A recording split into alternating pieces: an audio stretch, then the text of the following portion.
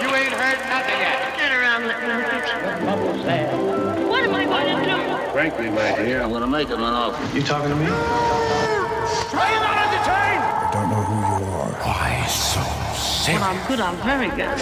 But when I'm bad, I'm better. He's a liar. Snap out of it. They call me Mr. Some boy's best friend is his mother. You have no style. You're gonna bark all day, little dog.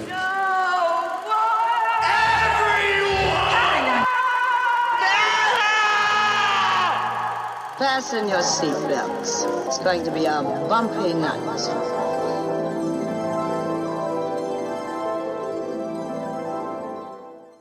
Hello, and welcome back to the Tinsel Factory.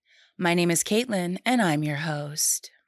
Well, it took a year and 11 days, because I definitely counted, but as of recording this episode, I have just gotten home after seeing my first movie in a movie theater since the before times. If you're wanting to get in on this, some tips that I learned going to the theater today are definitely give yourself like 20 extra minutes before the posted showtime. You're going to think there's a lot of trailers. There's not a lot of trailers right now. There's not a lot of movies coming out right now. And also the social distancing measures make it a little more difficult to get through lines and things. I went to an AMC, and even with A-List, it took quite a bit longer. You don't realize how much of getting popcorn and soda involves communal spaces until they all get closed to prevent you from catching a virus. For example, the popcorn butter at my AMC is usually one of those like machines where you just load it on by yourself. But now they've got it in a little 2-ounce condiment tub you have to ask for, which just makes you feel guilty when you're dumping it on popcorn. All condiments are also handed out by staff to keep the fewest amounts of hands out of the equation. Seating is great because there's no one on either side of you, which as an introvert who hates sitting next to strangers in the movies because you have no idea how loud they're gonna be, I have misophonia.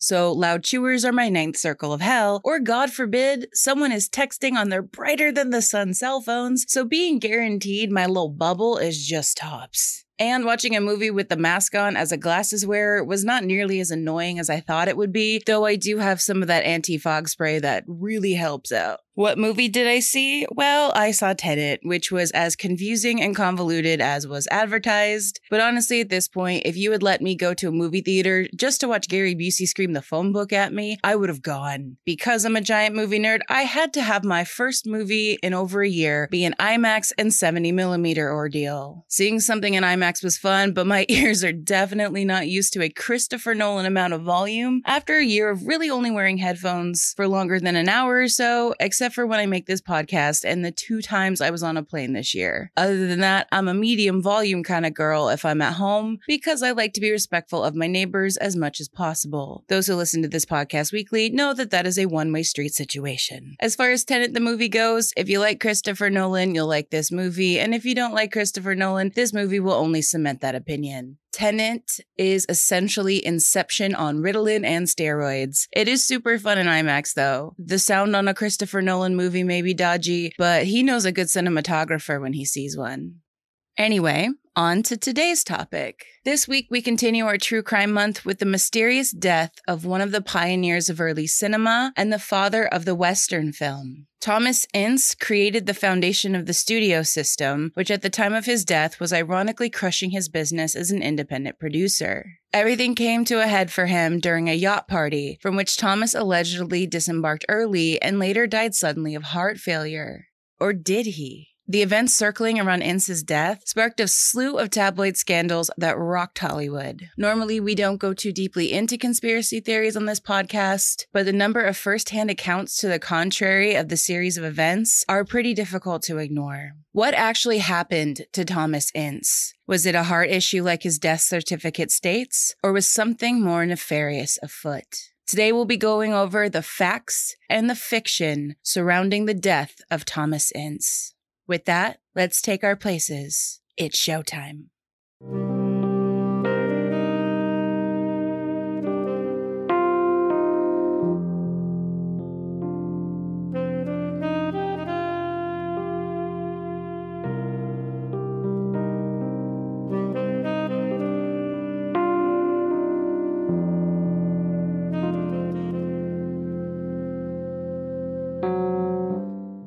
Thomas Ince was dead. After a night of partying aboard newspaper tycoon William Randolph Hearst's yacht, the Oneida, Ince allegedly got extremely ill, came ashore to Del Mar where he'd been treated by a hotel physician before taking a train home to Los Angeles the following day. On November 19, 1924, the day after returning to Los Angeles, Ince passed away from heart failure. In the months and years following the movie mogul's death, the rumor mill swirled around what happened on the yacht the night Ince suddenly disembarked.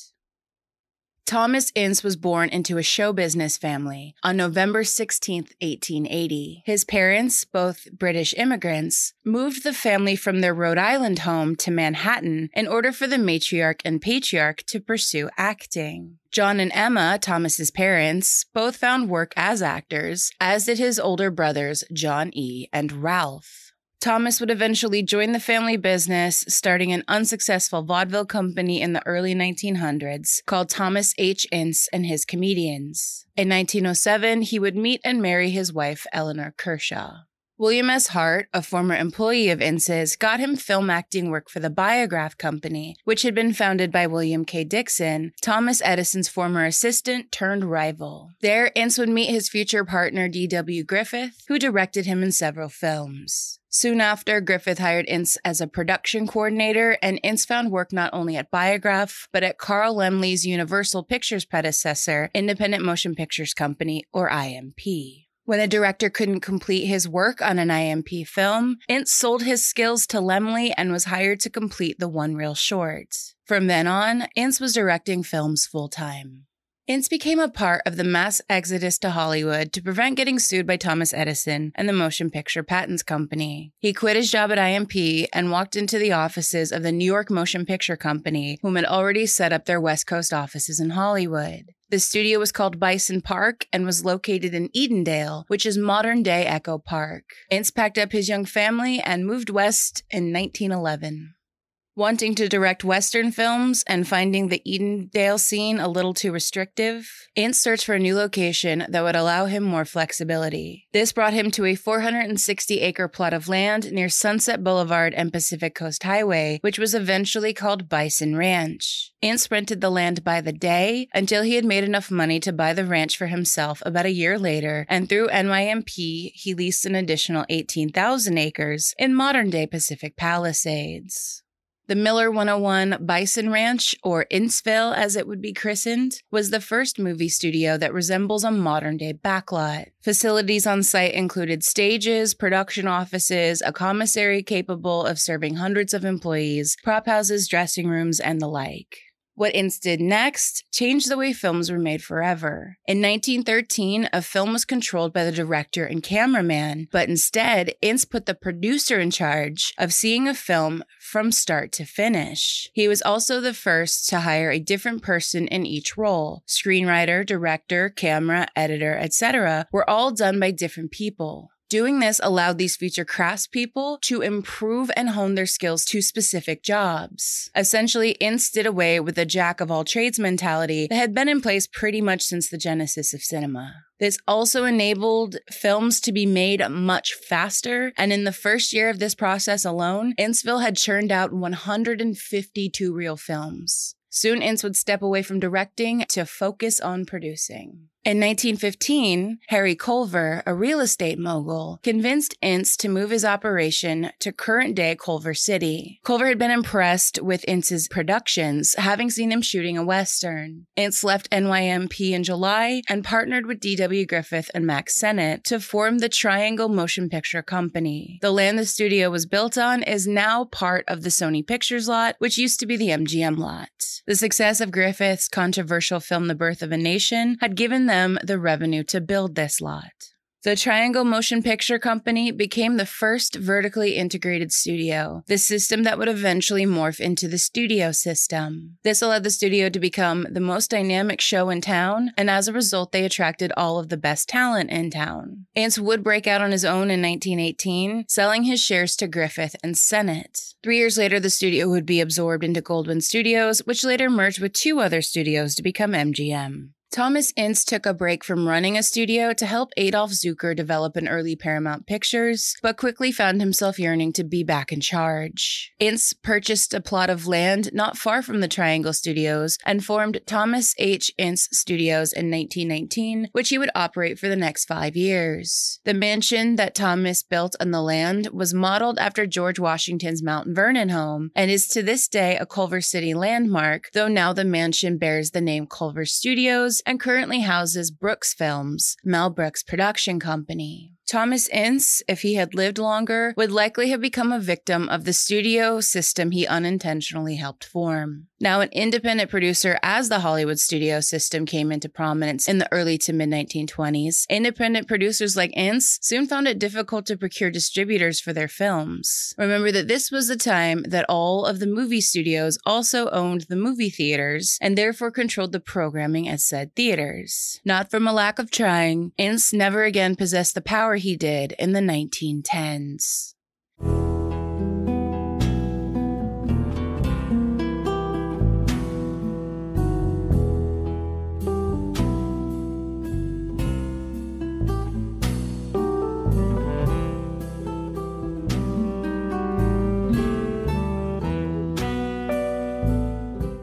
Now on to the juicy stuff. Ince's death, due to rumors from those that were present either on the yacht or on the dock when he disembarked, have been the source of scandal and mystery, despite his untimely death looking like a cut-and-dry case on paper. Firstly, here's the official, squeaky clean, void of any and all scandal, avoiding anyone else at the party despite it clearly being an at least partially fabricated story. Thomas Ince and William Randolph Hearst had been working on a deal in which Hearst would use Ince's film studio for his film productions. While visiting Ince at his home on November 15, 1924, William Randolph Hearst invited him out on his yacht for the weekend to celebrate Ince's 44th birthday, which was the following day on the 16th. They would not only celebrate Ince's day of birth, but also the finalization of their contract. Ince took a train to San Diego the following day and joined the other revelers the following morning on the yacht. By dinner time, Ince was complaining of indigestion. A known sufferer of peptic ulcers, Ince had consumed 2 forbidden things from his dietary restrictions list: salted almonds and champagne. You know, the death cocktail. A doctor was present on board, a Dr. Goodman, whom was a licensed but non-practicing physician. He examined Ince when he began complaining of the indigestion. The good doctor recommended that Ince go ashore, which he did, and the two traveled by train to nearby Del Mar, where a second doctor and nurse treated him at a local hotel. From the hotel, Ince sent for his wife and personal doctor, Dr. Ida Glasgow, whom both traveled to Del Mar with Ince's oldest son, William. The group fetched Ince, then traveled back to Los Angeles, where he died in his home on November 19th. Thomas Ince was 44 years old.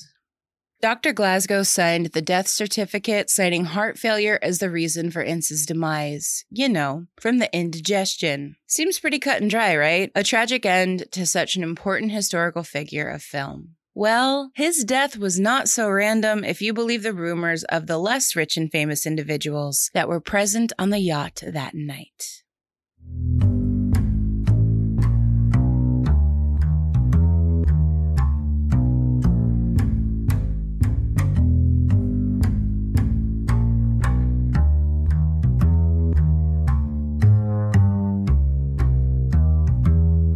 The morning after Thomas Ince's death, the Los Angeles Times published a slightly different version of events than the ones we just discussed. Movie producer shot on Hearst yacht, the headlines read, though this headline had disappeared by the evening edition of the paper, which cited Ince's cause of death as the official heart failure, as well as health issues stemming from a prior car accident. And now it's possible that a bad rumor ran rampant, but it turns out that these rumors didn't come from randos, but in fact from people very close to the source.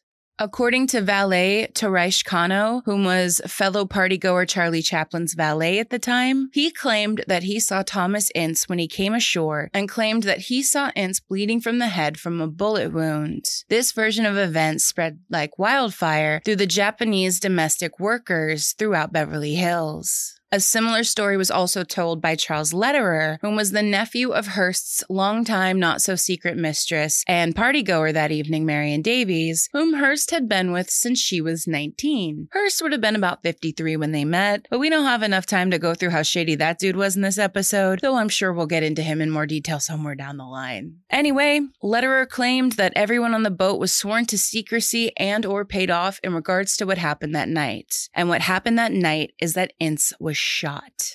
But why did Thomas Ince get shot? Well, if the rumors are to be believed, Hearst caught Marion Davies in a compromising position. Angry, he attempted to kill her lover, but shot Ince accidentally due to the choppy waters that evening. Davies was allegedly cheating on Hearst with none other than Charlie Chaplin. Hearst found out about it before the party and invited Chaplin onto the yacht that weekend so Chaplin could see how happy Hearst made Marion, and that would make Chaplin back off. Has that plot ever worked outside of a crappy romance movie or a country song? Also, we haven't talked about Chaplin a lot in this podcast yet, but what I know about him, I really doubt that would have worked. Anyway, allegedly, Hearst caught Chaplin and Marion in a compromising position during the party, and then he stormed out to get his gun, which, depending on the source, may or may not have been diamond encrusted. Rich people, right? Anyway, because the sea was unpredictable that night and everyone had been partying it up for several hours at this point on a legal hooch, that when Hearst aimed the gun, he missed Chaplin and shot Ince instead. A slight variation of his story is that Hearst caught Ince with Marion, though in that version he obviously didn't miss. Either way, Ince got shot and that's why he died. The shrapnel of a lover's spat. A month after Ince's death, a New York Times article reported that a San Diego district attorney determined that Ince's death was heart failure. The end. But the rumors persisted. Ince's former business partner, D.W. Griffith, would remark in later years about the incident on the yacht, though he was not present that evening. Quote, "All you have to do to make Hearst turn white as a ghost is mention Ince's name. There's plenty wrong there, but Hearst is too big to touch." The district attorney's office in Los Angeles ended up investigating the situation after San Diego considered the case closed. Their, quote, investigation was an interview with one person and one person only, Dr. Goodman, who just so happened to be a Hearst employee. He stated that Ince was complaining about chest pain on the initial train ride down to San Diego, something that had been noted as indigestion up until this point. The reason they only interviewed one person is that there may have been alcohol involved in the incident on the yacht. Let me rephrase. There was definitely alcohol involved in the incident. If nothing else, it was reported that Ince drank champagne that evening. If that was the case, it would mean a lot of trouble for a lot of important, aka rich people. Why? Well, it was 1924, and that meant prohibition was in full effect. That meant the sale and transport of alcohol was illegal. Apparently, it was a not-so-secret fact that the Oneida was chock full of hooch, and alcohol had played a major part in that evening's incident. The knowledge that a lot of important rich and famous people were involved in a boozy accidental murder perpetrated by one of the richest men in the world at the time would not have been a good look on anyone, so it was probably best that the issue just went away.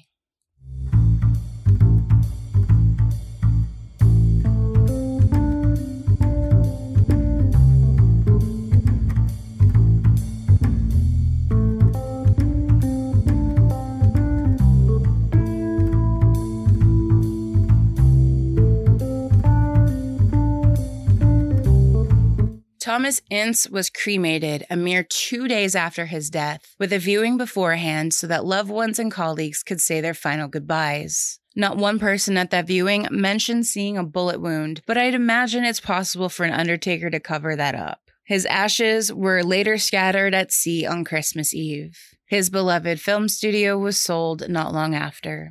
In the weeks and days that followed this, claims were made that Ince's wife Nell had fled to Europe shortly after her husband's death to escape from the clutches of Hearst, but in reality she left 7 months after his death for some R&R. Also making her seem suspicious in her husband's death was the fact that there was proof that he had set up a trust fund for Nell and paid off the mortgage to an apartment building she owned called Chateau Elise. Nell was already a fairly wealthy woman, and it's not like she needed the money, so why did Hearst send her so much more? He barely knew her. Some saw this as hush money for what actually happened on the yacht, which she vehemently denied. She'd also paid that mortgage off before her husband's death.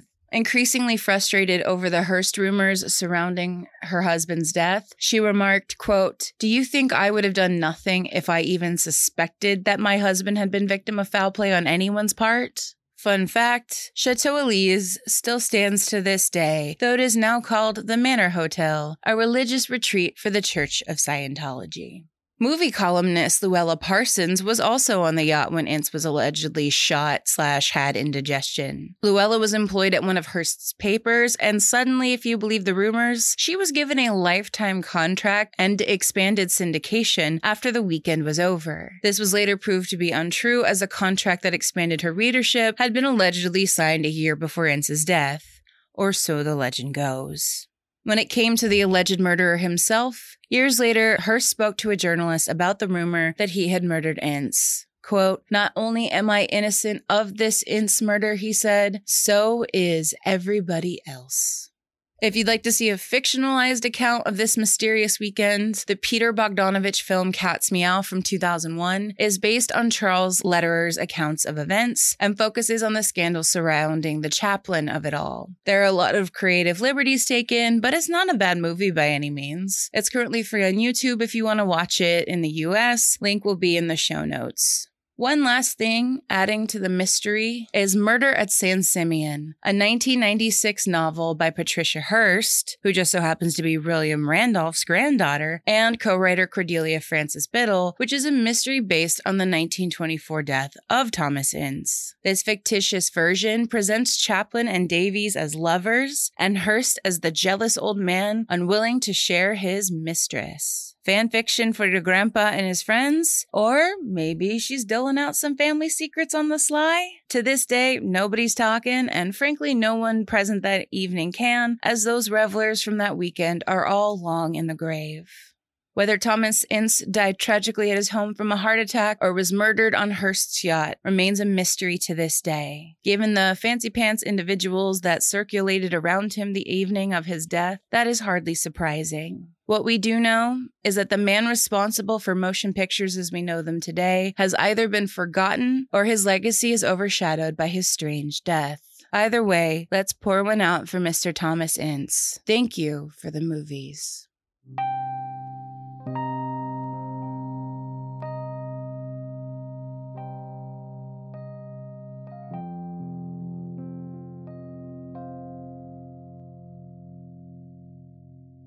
And that's going to do it for this week. If there's anything you'd like me to cover in the future, please reach out on social media, where I also post photos for each episode. At Tinsel Factory Pod on Instagram, at Tinsel_Factory on Twitter, on Facebook at The Tinsel Factory, or you can always email me at tinselfactorypod@gmail.com.